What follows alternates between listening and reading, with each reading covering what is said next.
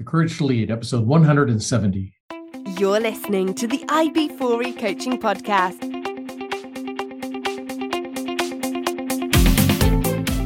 Brought to you by IB4E Coaching, business coaching for executives, entrepreneurs, and small business professionals. Learn more at ib4e-coaching.com. Hey, Coach Harlan here. Welcome back to the podcast. Hope you guys are having an exceptional week. I'm having a great week, and I'm excited to introduce you to my guest. Please help me welcome Daniel Murray. As a professional speaker, Daniel is the leading expert on developing strategic empathy to drive purposeful performance. Through his professional presentations, training programs, and white papers, Daniel is the number one authority on how leaders can build the commitment and trust to ensure they are a leader worth following.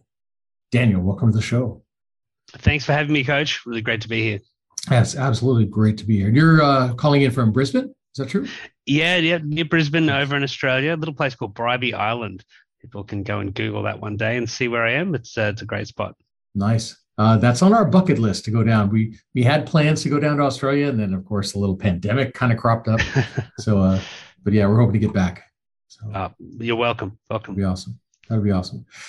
So I know you started off, you say you've got a background in mathematics, and now you're working with leaders, helping them to understand empathy, how to be empathetic, how to work with and engage their employees and everything like that.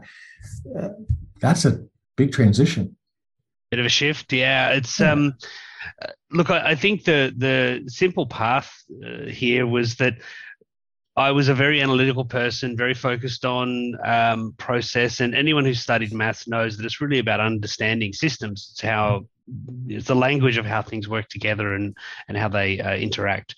And in working with those skills in places like financial services organizations, banks, and insurance companies, for example, what I saw often was we understood the mechanics, we understood the tangible pieces, we knew the formulas, but there was always this factor that would throw us off. There was always something that went wrong, and often it was because we ignored some of those intangible pieces that don't fit nicely into our mathematical equations. So emotions, values, culture, the way in which people will do things that don't make logical sense but make an emotional sense. And if we just kept ignoring those issues, we would continue to have many more problems. So I recognized this, realized that it wasn't a skill I necessarily had, and maybe the people around me didn't necessarily have either, and thought this is a problem that needs fixing, and decided to dive on in and give it a shot myself. Definitely. Well, it is definitely something that needs to be fixed, because this is a huge problem in a lot of businesses. We had a panel discussion this past week on company culture, how difficult it is. A lot of people don't understand what culture is, how it impacts everything in your business, everything around your business, right? So it's definitely huge. So yeah, I want to learn more about empathy and how you help people. Before we get started, though, I've got 10 questions that I ask every one of my guests. Great. The listeners know that these are the questions made famous on the TV show Inside the Actor's Studio. For those, James Lipton asked these questions of his Hollywood guests from TV, film, and stage. And I always figured if they're good enough for the Hollywood elite, they're certainly good enough for my guests. So, Daniel, if you're ready, 10 quick questions for you. Fire away. All right. Question number 1. What is your favorite word? Good question. Probably. I think it provides a nice bit of certainty without committal. Without committing. That's right. Good job. All right. What is your least favorite word? Probably, it's my favorite. I don't like when people say something can't be done. So can't. I think that's a word that always frustrates me. Absolutely. All right. What turns you on? I love going fishing. I love being out on the water. I love boats. That's my happy place. Yeah, that gets me excited. Awesome. All right. What turns you off? People who complain, who are negative, and take advantage of others. I really dislike when I'm in those situations where someone's taking advantage of someone else. What sound or noise do you love? Silence. I really enjoy just, or maybe the waves and the water. Just that's very calming for me. Yeah. What sound or noise do you hate? Crying. We've got a 4-year-old, so we've been through periods of loud crying. I don't know if I hate it, but it's definitely something that ignites me. All right, question 7. What is your favorite curse word? I'd probably go with starts with S. Rhymes with ship. I think it's very versatile. You get a lot of mileage out of it. It can be a good or bad thing. It's quite. We use it quite a lot down here. All right. What profession other than your own would you like to attempt? I'd love to be a professional golfer. I'm never going to be. I think, being able to spend that much time just trying to do one thing well, it's that'd be good fun. Absolutely. All right. What profession would you not like to do? Probably being a chef. I think the chefs and people like doctors, they do really long hours. It's hard work and they don't get the credit I think they're due. Very cool. All right. Final question. If heaven exists, what would you like to hear God say when you arrive at the pearly gates? Maybe you made it. It might have been a close run thing sometimes, whether I go up or down, maybe. I don't know. But no, I think something fun and jovial. That'd be a nice way to join heaven. Yeah. Very cool. All right. Like I said, we're going to come back, talk about how you got your start, how you made the transition into working with empathy and working with leaders to help them understand what empathy is and the impacts of it and stuff. And at some point, we're going to transition into courage and leadership. All right. Excellent. Very cool. All right, listeners, we're going to talk about all of that and more right after this. So stick with us. Imagine having a trusted group of CEOs at your disposal. Imagine having your very own peer advisory team who could work you through the problems and questions in your business before you had to make those difficult decisions. Imagine you had a group of advisors that had your back and met for the sole purpose of making you successful in your business. What would you be able to accomplish then? Well, you don't have to imagine anymore. You can have that and more when you join my Business Success Mastermind Group. Join my Business Success Mastermind Group today. Learn more at ib4e-coaching.com/mastermind. And I'm back with my guest, Daniel Murray. Daniel, thanks again for getting up so early to be on the program. Really appreciate it. My pleasure. My pleasure. So I've been watching some of your videos and some of the posts you have out on social media and everything like that.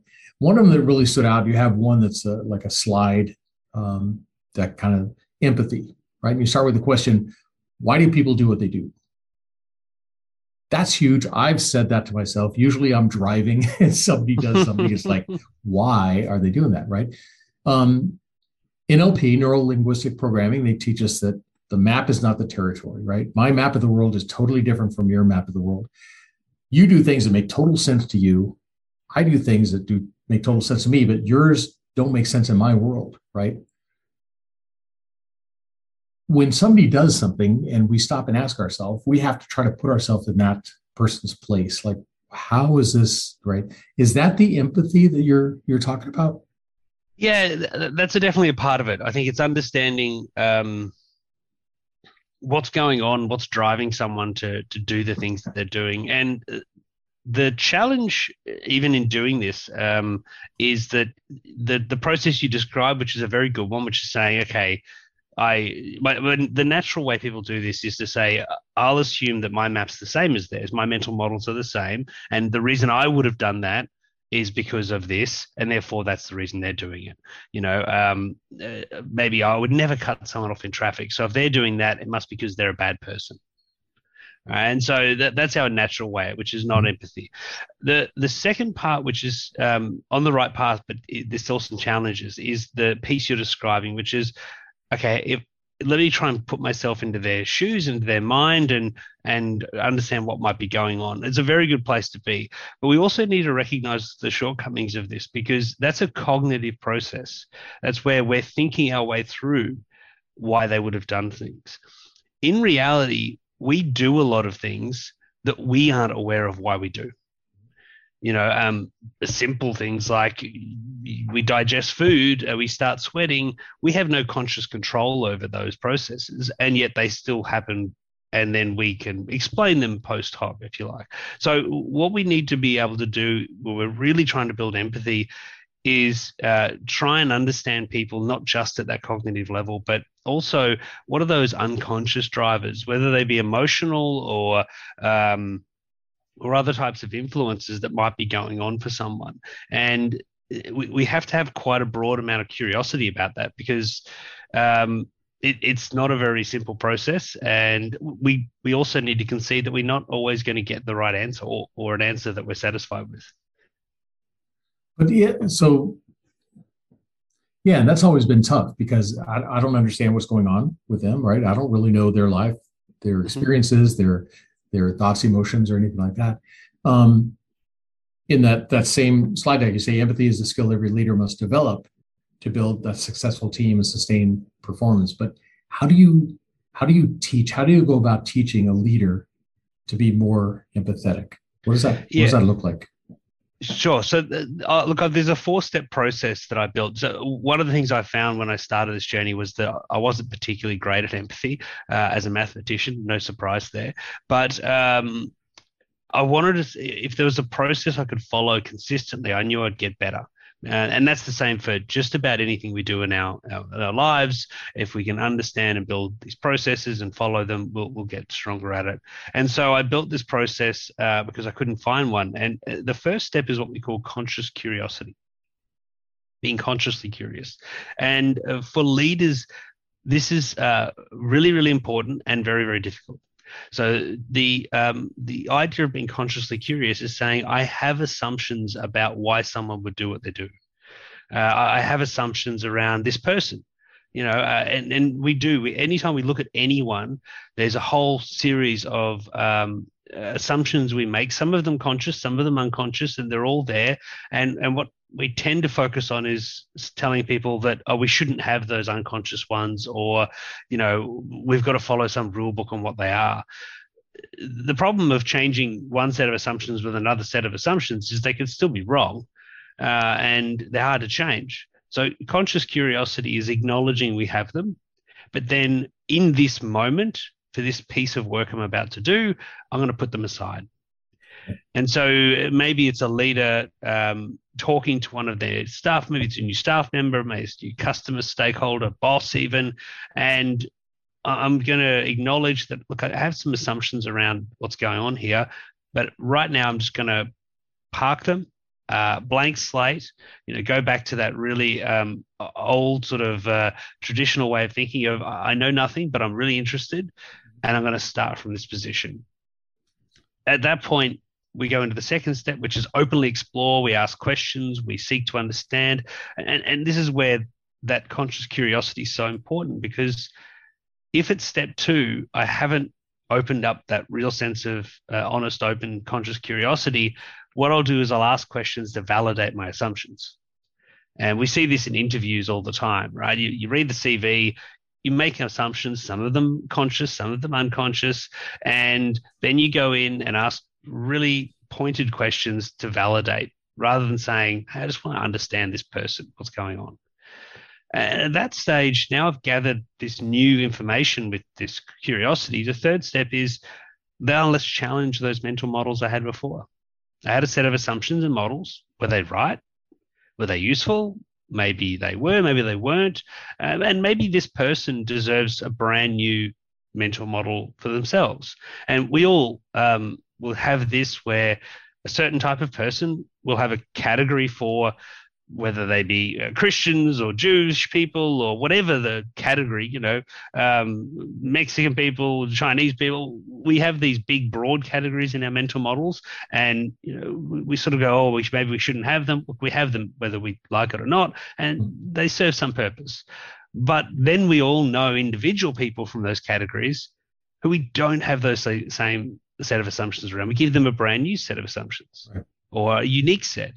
We even hear people say, well, they're not like those other people.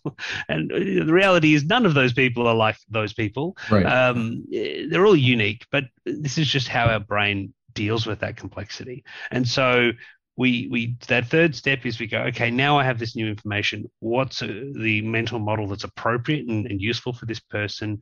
And my final step is, okay, now what decisions will I make? Leading with empathy is, what are those decisions I'll make based on this better understanding? And that's the process that we take people through: conscious curiosity, openly exploring, challenging my models, and then leading with empathy. Nice. And the key to this model is that first step of recognizing that I have assumptions, and that's where a lot of the challenges come in for leaders.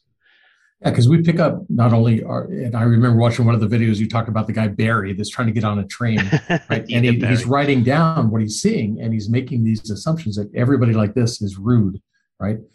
We do that. We write our own little card. Cards are given to us as we're growing up. We're seeing how our parents react or what our parents say about things. So we're taking those cards and putting them in our deck. And so we have all these filters going on and stuff. That's tough to get past.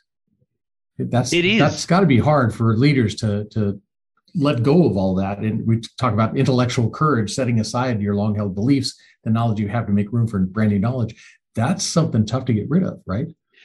Yeah, absolutely. And as I often say to leaders, because it's so hard, I don't want you to try and do it all the time. It'd be exhausting. You'd probably have a lot of challenges. I often say to people, when you're driving down the street, when you see the red light, don't go, oh, is it really a red light? Maybe it's not. Like that's a good card. That's a useful one. Stop at the red lights. But when we're changing into new situations, when we're looking at different environments, different worlds, when we're meeting new people, there's times when, as a leader, you've got to go, hang on, I just need to pause here, and I need to have that courage to park those things. And this is where, when people are frantically busy, when they're stressed, when they're tired, those different pressures on the brain will push the brain to default modes and away from this curiosity that we really need. So it's being able to pick those times that's really, really vital. And I know in one of the videos you talked about, everybody thinks that when you say empathy, first thing they think of is walking a mile in somebody else's shoes. Yeah, that's right. But the problem is, when I walk a mile in your shoes, I have my experience in your shoes. That's not necessarily. And you have my shoes. First of all, I've stolen your shoes. But yeah, you're right. It's we have this assumption that, well, what would I have done in that situation, or how would that have felt for me? My perspective on that is, I don't care what it would feel like for you. Right. If you're really interested in this person, understand what it feels like for them, because empathy is not saying I would have felt like this. It's trying to understand what's going on for them. And that's not always easy to do, because we don't have the same emotional background and content as someone else. And it's really hard. So let's acknowledge that it's hard, but useful, and sort of journey forward slowly from there. Yeah. So when you're working with leaders, what is the hardest part for them? Is it that curiosity to be able to set aside their thoughts and their beliefs and be curious? I think it's actually breaking down some of the systems around them sometimes. So, for example, Coach, if you have a regular sort of team meeting that has a really set agenda, and it's fast paced and decisions are made really quickly. If you say to someone, okay, I want you to practice empathy in that room, it's really hard for them to break that mold of what this room actually does and how it works. And so it's things like having the time and space, it's creating that the systems for that curiosity to exist, that is really challenging for a lot of leaders. I was writing a piece yesterday, actually, it'll go up soon, around a gentleman, Stanislav Petrov. I don't know if you remember this story, but he was a Russian lieutenant colonel, Soviet lieutenant colonel during the Cold War, and he was at this panel where there was an early warning system for a nuclear attack. It started sounding.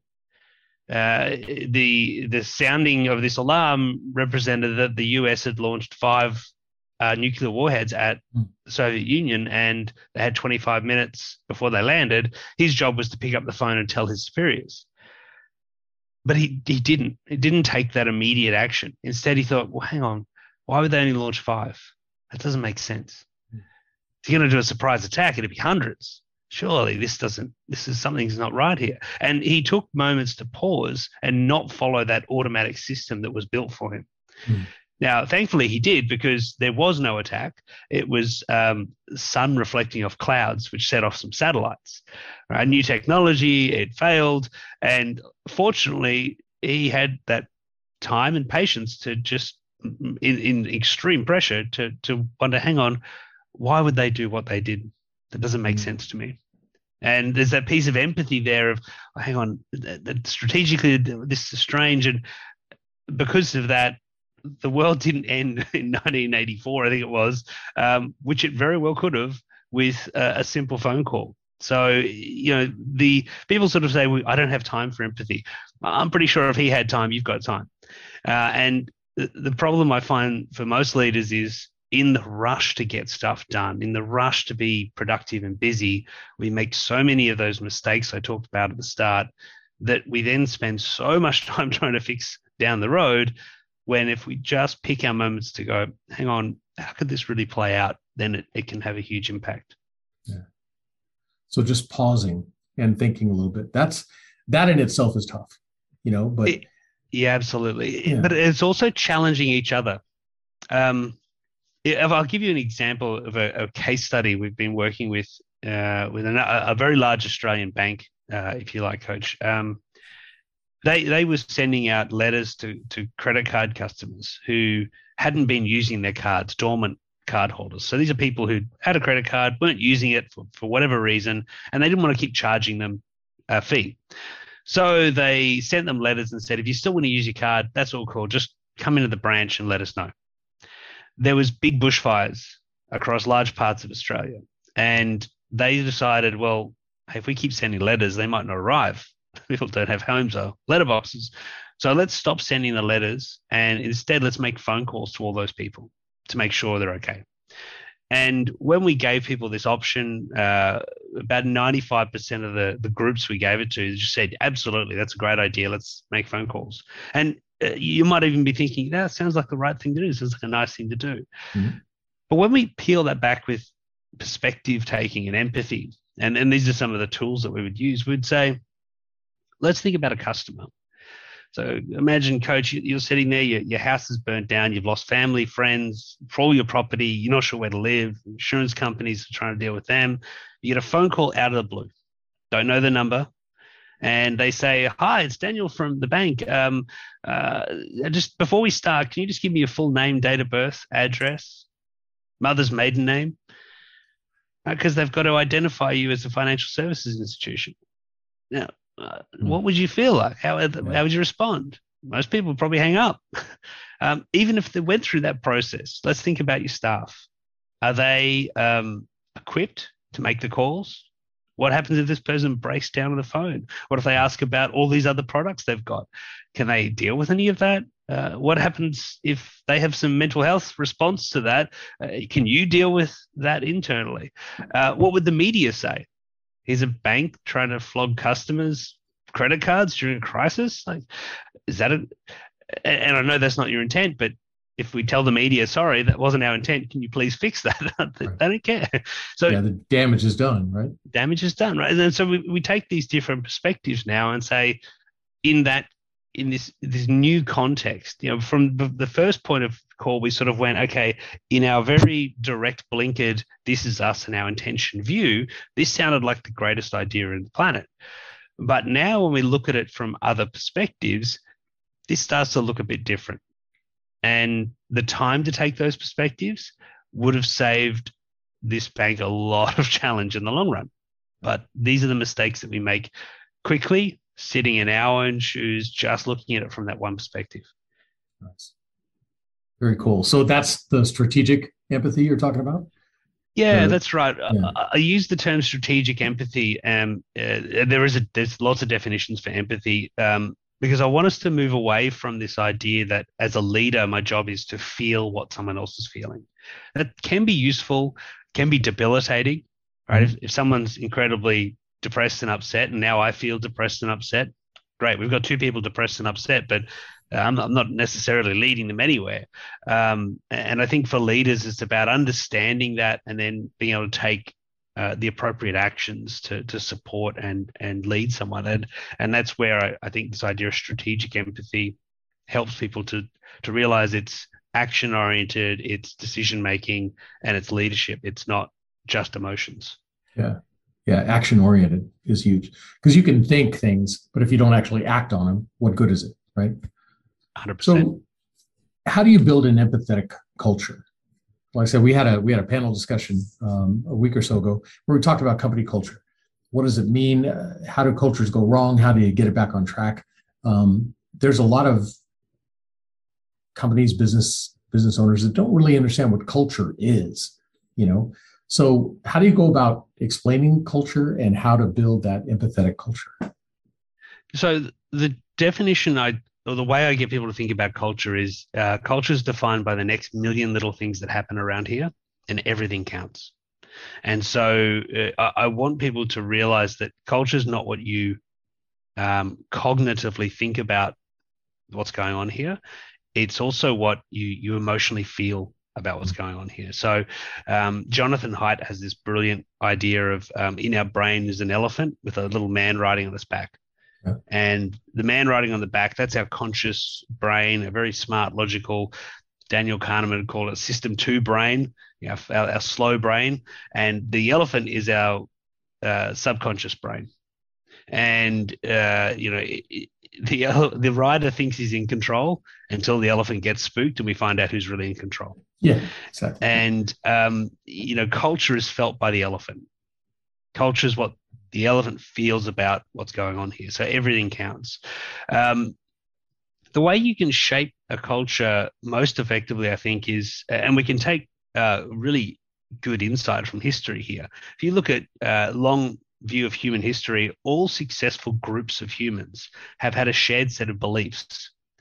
And religion is a good example of this, but it's not exclusive. Sometimes it's territorial, tribal. There's a whole bunch of them. The thing they do above and beyond just the beliefs, though, is they build a set of rituals, physical activities that we do to reinforce those beliefs. And there's really tight alignment between these.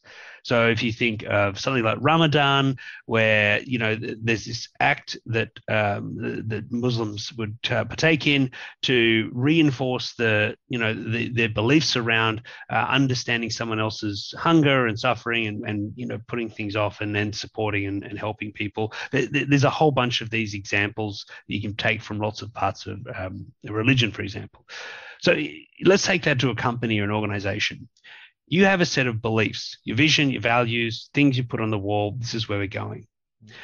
You then build a set of systems and processes which become your rituals. But do these two things ever align? Mm. So let's say I wanted to have a curious and empathetic culture. I put those in my values. I'm going to have more curiosity, more empathy. Okay, so I want to go back to your systems and processes now. Do they force people to make really fast decisions on minimal amounts of information and assumptions? Okay. Do you see the misalignment here? I worked with a sales team, and their major activities were sales meetings, targets, commissions. These are the things that drove what they did every day, prospecting. So mining databases and trying to flag customers so that other people in the team couldn't talk to them. But their beliefs were, and these were all very individualistic, these rituals, very individualistic, competitive. The words on the wall, the values were teamwork, collaboration, customer family. Support. Yeah, we're all family. Yeah, exactly. And so we actually need to, if I could support people, and we do these activities a lot with clients I work with, we'll say, okay, let's not change the words on the wall and make them a new, prettier version, because they're fine. They're probably great. Let's instead look at, is this through line between rituals and beliefs there? And if it's not, let's change the rituals. So if you want to build a more empathetic culture, then in your team meetings, are we sitting down and going, hang on, why would someone do that? If an order comes down through an organization, we see this a lot in government organizations. I see so many leaders as this order comes down to them, they go, oh, this is dumb. All right, well, I guess we just have to do it. And they turn to their team and say, well, we just got to do it because, they said so. And instead, my encouragement there is, well, why would they do that? Let's explore that. Let's sit down with our team and go, what could be going on that would drive someone to make this decision? And, them being a jerk might be an answer, but it's probably not the only one. It's probably not the one they were using to make the decision. So let's think more broadly. And so you build empathy in through activities, through process, through action. It's we train the elephant through activity, not through that just cognition alone. Nice. Yeah, because a lot of that happens, like you said, at the subconscious level. That's not easy just to tap into. It's not like you can just pull that piece out and wash it off and put it back or something, 100%. Yeah. And that's why empathy's hard, right? Because when, Coach, let's say you're on the couch, you've got a bowl of popcorn, you're watching a scary movie. When the man jumps out with the chainsaw, you get scared. Now that's nonsensical, isn't it? Right. That chainsaw can't hurt you. It's on the TV, right? The most dangerous thing in the room is the popcorn as a choking hazard, and you're just shoving that in. You don't think about it, right? So we need to remember that there is that part of our brain that doesn't necessarily need or care about logic and rationality. It still drives everything, a lot of the things that we do. And we need to be able to train and tap into that, to explore that, and to be empathetic and kind towards the fact that that's everyone. That's every person you'll ever meet has that same thing going on. Wow. Yeah, empathetic courage and intellectual courage. So many different types of courage kind of cover this, or you have to be able to be courageous enough to open up and change on this. When we talk about courage, a lot of the topics or a lot of things we talk about is where you found the courage to leave your 9-to-5 job, the safety zone, right? The safety net, to start your own business and your own success. Where did you find the courage to keep going through the setbacks, the divorce, the bankruptcies, things like that? Where did you find the courage to create your own business, especially around a topic that's probably difficult for people to understand? Yeah, there was a couple of drivers, and I think courage comes up in lots of little spaces. We too often think courage is, knight in shining armor, or Joan of Arc at the front of the army. I think courage is a bunch of little tiny things that push against the tide sometimes. For me, it was a sense that the work that I was doing wasn't as meaningful inside an organization. The second thing was we'd had our daughter. She was long awaited. She was the result of 11 IVFs over a 10-year journey, and wow. Quite the challenge. And it made me sort of reflect on what are the workforces I want her to go into. What are the environments I want her to experience, in 18, 20 years when she gets there. And it wasn't the workforces that I was seeing and experiencing. And, I know that organizations are better when people actually think about other people. They're better for their employees. They're better for their stakeholders, their shareholders. It's a better place to be. So, I guess maybe it was courage, maybe it was determination, or selfish desire for my daughter's future. I don't know, but once I made the decision, and I think this is an important thing, is once you make the decision, you've got to commit to, I'm going to do this properly. I'm going to give it what I can, and I actually started loving the challenges that arose. They're different, but fun. I get to work with a lot more diverse people from around the world in really messy and challenging parts of work. And I think you talk about courage. What's the courage that I see my clients and now help leaders like that take? It's things like when you're sitting in a room of people and everyone seems to be agreeing, and there's this little inkling that, hang on, I'm not sure we've thought about this, there's a big part of your brain that'll go, just agree, pile on. This is great. I want to be part of the group, and let's agree fast and smile and nod at each other. But there's the courage to say, well, I think this is not, I want to ask another question, or I want to challenge someone who isn't used to being challenged. Yeah. I want to pause when everyone says go, and I want to do that because I think there's something that's worth finding here. And that takes real courage in organizations. Sure. Well, and it takes courage to build the type of culture where people feel safe enough to say, hold on a minute, I don't think we've talked about this enough. I don't think we've explored this enough. Yeah. And it's also, you have to say it to yourself. You have to say, hey, I've got an assumption, but I might be wrong.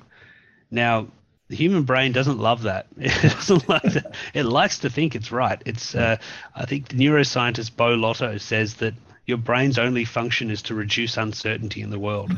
That's it. Yeah. And to question is to reintroduce uncertainty. So really? It's tough. Absolutely. Yeah, we talk about that too. If you think something is bad, right, you're going to see that everywhere, right? Or we use the example, okay, I say I'm stupid. Well, my subconscious then tries to prove that, yes, you're right. Look at your family, look at the friends you hang out with, right? Look at all these things you've done to prove that, yes, you are correct, right? So we do that to ourselves. And like I said, when we start pulling out these things from our past, thinking these people sitting in this room are just like those people back there in the past, it's not. You got to stop. You got to stop and think. 100%. I couldn't agree more.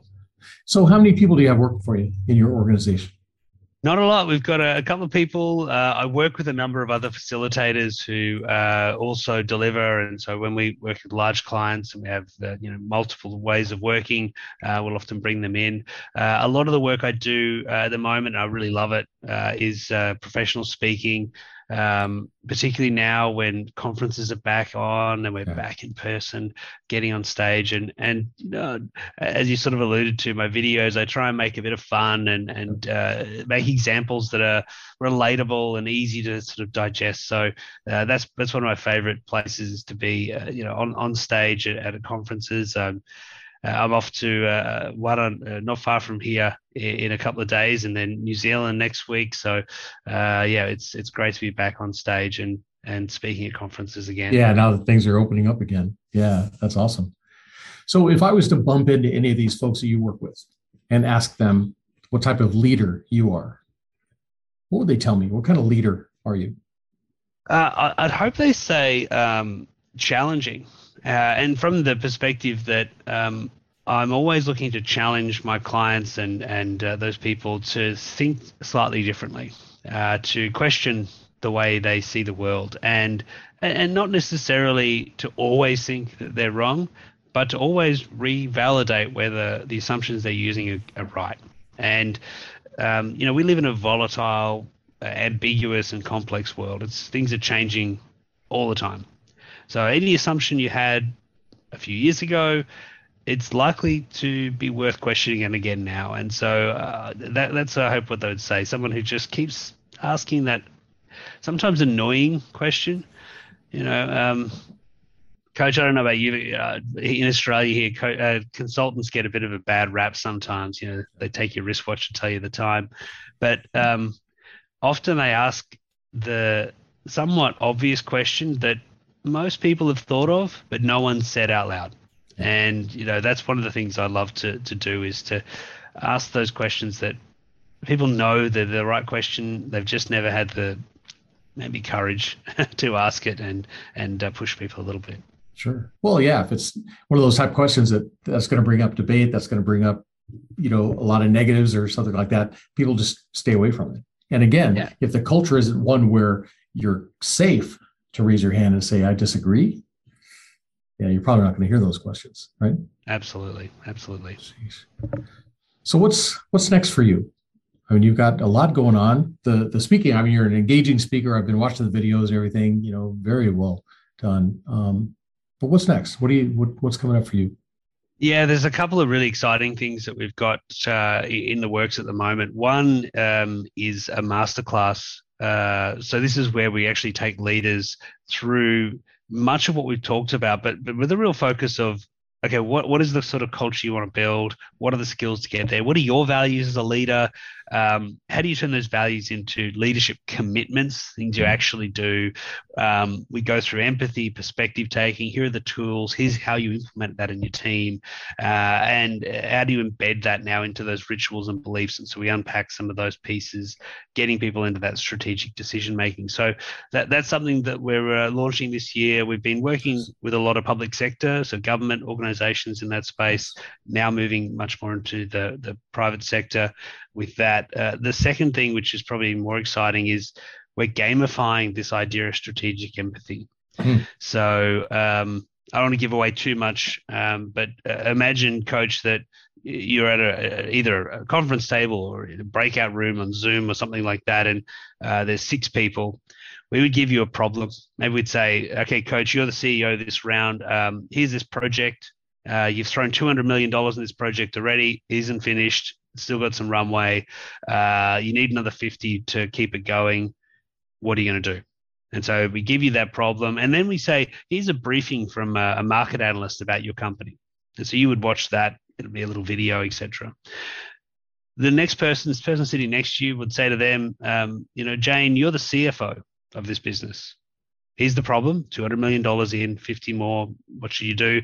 But we're going to give your financial CFO, so deputy CFO, is going to give you a briefing around how razor thin some things are here, and how tough the budgets are at the moment.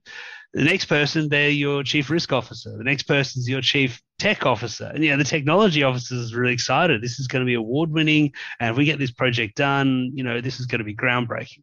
And so what we create is a situation where different perspectives are coming to look at the same problem. And we want to look at what decision the CEO is going to make and how they get information from different people, because that's what the real world's like. So many of these workshop games, everyone comes in with the same view, but that's not real. So we get them to make a decision, and we sort of think, well, that's the highlight here. But the kicker is we then ask each person to give a rating on how well they were heard, how well they think their point of view was considered, how satisfied are they with the decision, and how comfortable are they sharing that decision with others. Wow. And so what we can measure is not only what decision you made, because that's important, but also the level of understanding and commitment you've fostered in your team towards this decision. Because in the long run, about 80% of whether it's successful or not comes from the second part. It's not the decision-making, it's the commitment. And a committed team can make a bad decision, pivot quickly and fix it. Right. A team that aren't committed and that start politics and infighting, it doesn't matter what decision they make, it's probably going to be a tough road ahead. Absolutely. And so this gamification for workshops allows us to create a physical experience for people. We start the elephant starts feeling frustrated and annoyed, right? Yeah. We go back to Jonathan Haidt's analogy, and that's really that's a pretty sort of cool development that we've got, because we want empathy to be something people feel and experience, not think about and intellectually understand only. Yeah. No, and that sounds like a real life example. I think I worked at that company before, right? Where everybody's got their own the competing initiatives. This group is trying to accomplish this group's trying to accomplish something else that's taking budgets away and resources away, and man. Yeah, I mean that's it's the real world, it is a bit of fun as well. We have a lot of interesting conversations in that situation. I bet. Very cool. I hope you go back and show them how they should have run that meeting, right? And ask the right questions and pause and all that stuff. Yeah, 100%. And I'll give you one free little tip, if you like, that any of your leaders could implement immediately. In that situation where you've got to make a decision, share all the information, but before anyone gives their opinion, particularly you giving your opinion on what we should do, ask everyone to write down what they think they should do in silence on a piece of paper in front of them. Because what happens too often is leaders will jump in first and go, well, I think we should do X. And they anchor everyone else around X. Everyone looks at the problem from the perspective of you've chosen an answer already. And it really it cuts off some of that other good and useful thought in the room. Some people say, well, I'll just let everyone else speak first, but the extroverts will jump in quickly and they'll set a new anchor wherever the extrovert, thinks is the right place. Whereas if everyone writes it down in silence, you start to get much more of that transparency of thought, and it allows people to start to share what's really going on, and you get a much richer tapestry of information. Very cool. Good stuff. Well, Daniel, this has been awesome. I really appreciate your time getting up so early to join us and stuff. If people want to learn more about you, more about the programs, things that you have, speaking engagements coming up, anything like that, where can they do that? What's your website? Yeah, empathicconsulting.com. So EMPATHIC consulting, all one word.com. And you'll find all our workshops, blogs, information there. Follow me on LinkedIn, as you mentioned. There's a lot of things up there, Coach, on my LinkedIn. So if you just search Daniel Murray Empathetic Consulting or Empathic Consulting, you'll probably find me. And love to connect with people there. And they're the two best ways. Obviously, people can email me directly. I'm always keen to meet new people and try and understand what's going on in their world. Exactly. Very cool. Yeah. And your YouTube channel, I would highly recommend. A lot of good stuff out there too. So definitely. Yeah, absolutely. All right. I will have all those links in the show notes for everybody. So they can reach out to you and stuff. And again, thanks for being on the program. Really appreciate it. It's been my pleasure, Coach. Thanks so much. All right. Listeners, hope you guys were taking a lot of good notes, a lot of good information here. Definitely check out the website and consider empathy, your empathetic reaction to people and stuff. It's not just what you think they're thinking. It's getting to know them, right? Getting to know where they're at stuff. So, share this episode with your family, friends, colleagues, and stick around because there's always more coming. All right, that's it for me, Coach Harlan, saying so long for now.